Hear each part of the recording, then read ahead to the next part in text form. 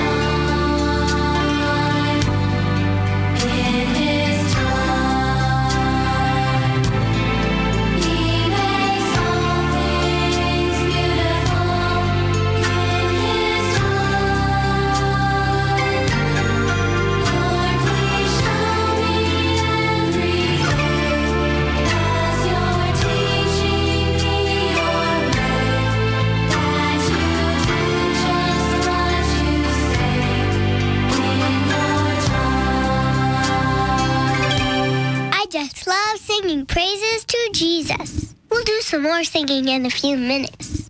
Now let's get back to our continuing Bible story from the Bible in Living Sound.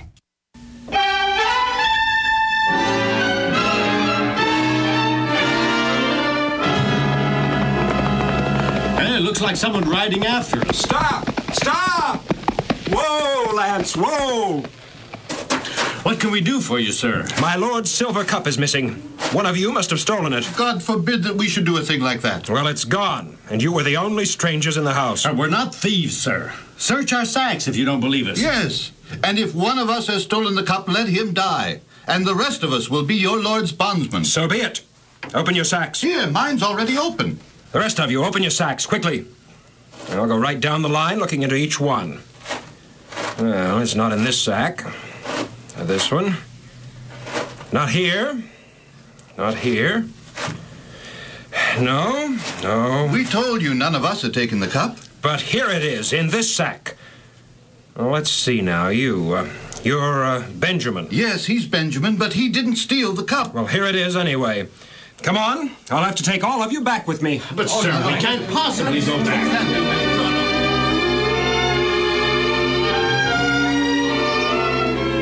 So the brothers were taken back to the palace. And when they were brought into Joseph's presence, they fell on their knees before him.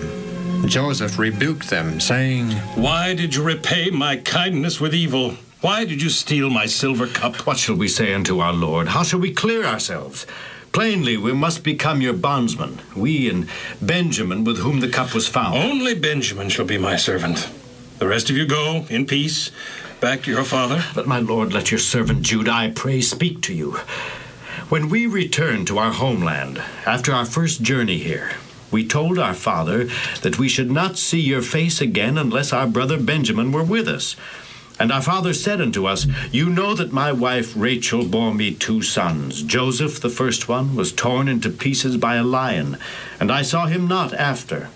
If you take Benjamin from me, and mischief befall him, you shall bring down my gray hairs with sorrow to the grave. Yes, that's right.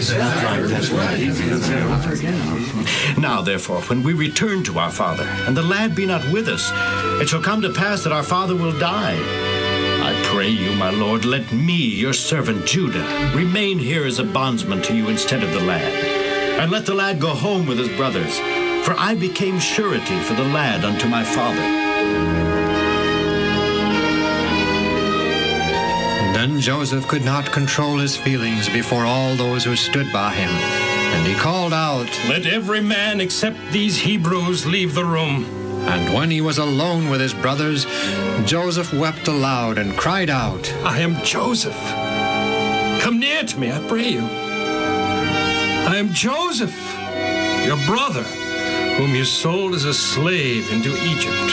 Then his brothers were afraid and trembled as Joseph continued, Be not afraid nor angry with yourselves, for God has made good come out of this evil thing you did when you sold me into slavery. I've become a ruler in Egypt and lord of all the land. By this means God has made me able to preserve life in the face of this terrible famine. Still the brothers were afraid and did not move. They listened in silence to Joseph's words. Yes, God sent me to Egypt so that I might save you and your families from starvation. For the famine shall ravage the land for yet 5 years more. Therefore make haste, go up to my father and tell him that I am yet alive. Bring him down into Egypt together with his children and his children's children and all that he has. Then Joseph took Benjamin in his arms, and they wept for joy. And Joseph kissed all his brothers and wept with them.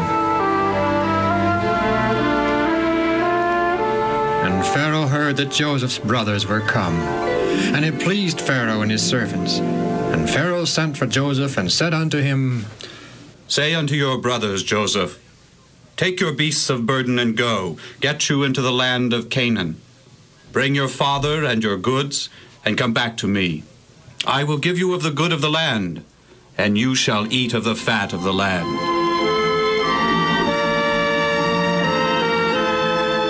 And Joseph's brothers did so, and Joseph gave them wagons according to the command of Pharaoh, and provisions for the way. And to his father Joseph sent 10 animals laden with corn and bread and meat for his father by the way. So Joseph's brothers left Egypt and went back to Jacob their father in the land of Canaan, and Benjamin went with them. We'll continue the Bible story tomorrow. And if you would like to have these stories to listen to at home, you can call the Bible in Living Sound at 1-800-634-0234. That's 1-800-634-0234. Now here's some more music before we have to say goodbye. Here is the church. Here is the steeple. Open the door. But where are the people? Here is the church. Here is the steeple. Open the door and see all the people. It was nice of your dad to offer to drive me home. No problem. As a matter of fact, now I can ask you a question about something that's been bugging you. Okay. Remember what the preacher at church said about praying last week? You mean about how we should pray without ceasing? Yeah, without ceasing. What's that mean? Well, ceasing means stopping, so I guess he's saying we should never stop praying. That's what I thought, but that's impossible. I mean, look at my dad. He's driving a car. If he closed his eyes and started praying without ceasing, we'd be in big trouble. And how about pilots in airplanes or doctors right in the middle of a big operation? You don't see them always praying. Oh, Carlos, you don't stop what you're doing, kneel down and close your eyes to pray. You can just think a prayer while you're doing other stuff. Think a prayer? Yeah, like, let's say you're riding a bicycle and you look around and it's a really beautiful day. If you closed your eyes to pray, you'd probably run into a cow or something. So you just think, hey, God, nice day, love the flowers. Or if I'm taking a test at school, for instance, a history test. Like the one we had today? Yeah, I can just think, hello, God, I thought I was ready for this test, but my brain is on vacation. So if you could just help me remember the answer to number 37, I'd really appreciate it. That's the idea. Praying without ceasing means being able to pray anytime, anywhere. And by the way, the answer was Napoleon. Napoleon! The Spanish guy. French. I think I need to pray more. Jesus wants to be our friend. He's interested in everything we do and longs to be included in our lives.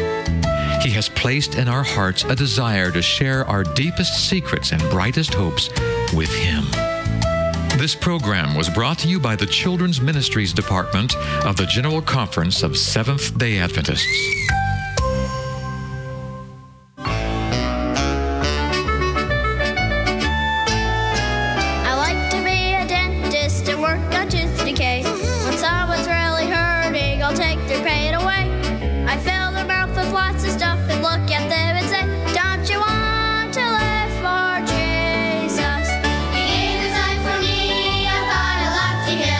To show how much he loves me, and I know he loves me still. I want to give my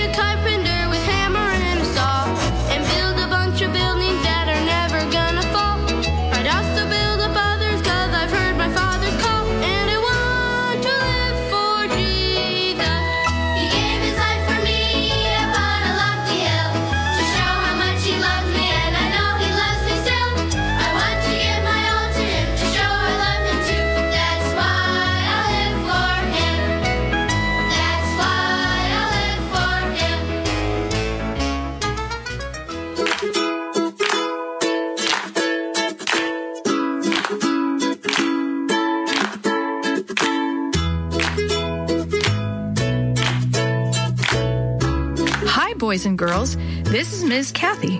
I'm so happy you've joined me today for another story just for you. Today's story is One Friendly Voice. Ken stirred the bubbling cereal while Mary Ann kept whining, "When's my cereal going to be ready, Kenny?" "In a minute, Mary Ann. What can I get for you, Mom?" Ken looked at his mother, where she lay on the sofa. Her black eyes seemed too large for her small white face. It seemed unusual to have Mom so quiet. Most mornings, she was flying around getting breakfast and prodding Pokey Mary Ann into hurrying so that she could take her to Grandma's on the way to work. Now Mom closed her eyes and said softly, "Don't bother getting me anything now. I'll be hungry later." Then she began coughing again. The doctor had called it severe bronchitis and said Mom needed a rest. Ken set the cereal on the table and gave it a final stir. He squared his broad shoulders. Somehow he would have to help Mom get well. His black eyes shone with determination. "Come on, Mary Ann, let's eat. Then I'll have to get to school. You'll have to take care of Mom while I'm gone." "Sure, I can take care of her." Mary Ann chattered on while Ken thought about his problems. This evening he would have to do some laundry. He had put on his last pair of clean jeans this morning.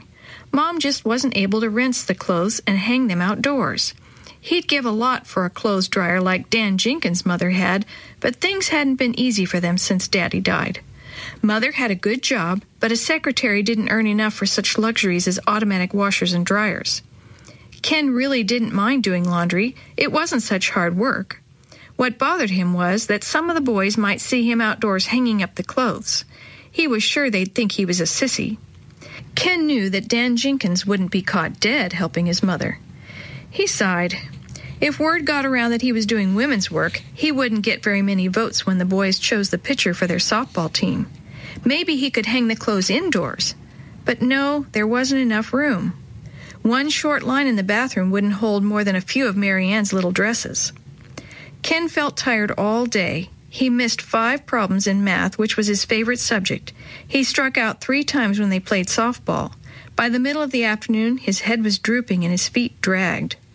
When he finally got home, Mom was still lying on the sofa trying not to cough. He took her medicine and asked, "Did you eat anything at all today, Mom?" "Oh, yes." Mom tried to smile and look bright. "Mary Ann fixed me 2 pieces of toast, and I ate them both. Didn't I, Mary Ann?" "Yes, she did," the little girl nodded, "but I had to scold her pretty hard or she wouldn't have." "Mom, you're not getting well fast enough. When do you go back to the doctor?" Ken felt bowed down with cares. "In a day or so," Mom said, and closed her eyes again.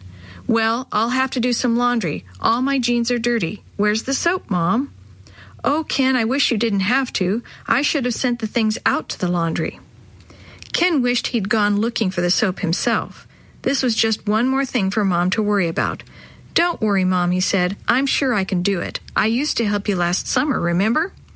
Mom smiled a little. "Yes, I remember you never hung out the clothes. You always preferred staying in the basement with the washing machine."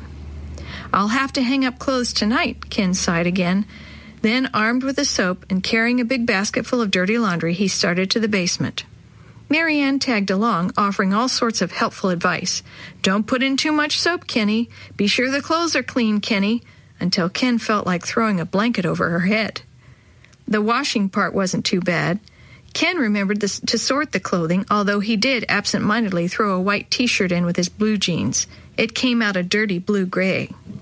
Then Ken was ready to hang out clothes. He picked up the heavy basket and slung the clothespin bag over his shoulder. "Well, here goes," he thought. "I hope all the neighbors are indoors watching television or something." But Ken knew the boys usually went by his house on their way to practice softball. He would have to miss practice this afternoon. Jim Carson had said he'd stop for him, but Ken had told him not to. Jim was one of the most popular boys around. Ken had hoped someday to claim him as a friend. At the clothesline, he picked up one of Mary Ann's dresses and pinned it firmly. He worked fast. Several times he looked over his shoulder to see whether someone was watching. "I feel like a thief," he realized guiltily. "What have I got to be ashamed of? I'm only helping my mother." But these thoughts did not keep him from jumping when he heard Dan's sing-song voice. "Well, if it isn't Mommy's little boy playing housewife." Ken kept on hanging up the clothes, but he felt a tight sickness inside his stomach. And turning to face Dan, he felt even worse. With Dan were most of the boys on the softball team. Some were grinning with scorn. Jim Carson stood in the background. "Playing housewife," one of them giggled. Ken felt a hard knot of disappointment form inside. He would never be a pitcher for this softball team. He stood there for a moment with his head down, while a few of the boys went on making insulting remarks. Then he finished hanging up the clothes and hurried back into the basement. How was he going to live for the next few weeks while Mother was ill? At the supper table, he tried to act cheerful. He thought he was putting up a pretty good front until Mom said, "You look tired, Ken. Why not go to bed and rest? Maybe tomorrow will be brighter." Ken sighed. Maybe Mom was right. He went to bed and dreamed that he socked Dan in the jaw. In the dawn, he almost wished he really had. On the way to school, Jim Carson fell into step beside him. Ken kept his head down, waiting for Jim to tease him about yesterday. Jim cleared his throat. "Mom told me that your mom is sick," he began. Ken nodded. He wished Jim would say what he wanted to and then leave him alone. Jim cleared his throat again. Ken looked up and saw that Jim's blue eyes were sober. "It must be rough for you with your mom not able to work." "Oh, it's not so bad." Ken's voice was gruff. Sympathy was the last thing he'd expected. "I just wanted to tell you that you can bring your laundry to our house." Jim hurried on, talking so fast his words tumbled into each other. "Mom said she'd help out until your mother is better. Then you'd have more time to practice, since you'll be our new pitcher." What? Had he heard correctly? The new pitcher? Ken couldn't help smiling. "I'll tell my mother," he agreed. He walked faster. It would be nice to have someone else do the laundry, but right now he felt able to do anything by himself. Strange what one friendly voice could do to you.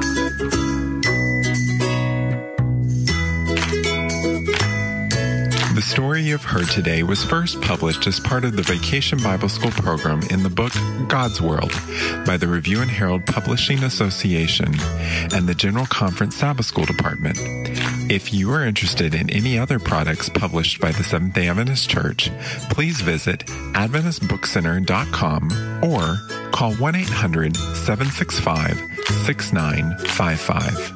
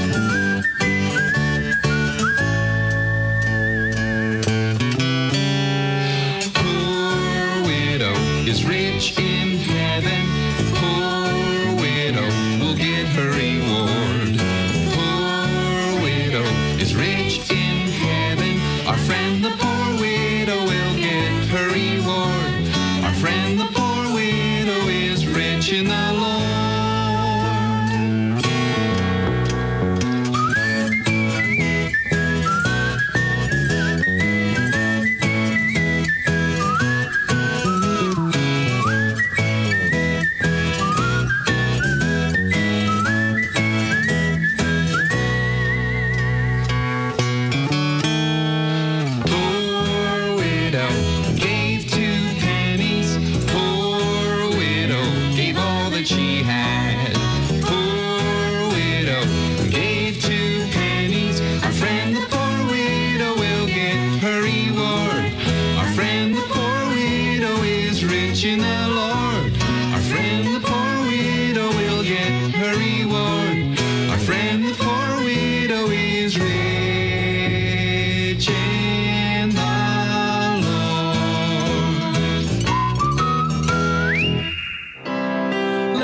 the children come. Don't dare drive them away. In them the kingdom comes. Hear the holy, foolish things they say. The springtime of their life decides the adults they'll become. So let the children come. Please let the children come. Children's Bible Journey was brought to you by 3ABN Australia Radio and is a production of Live Talk Radio at livetalk.net.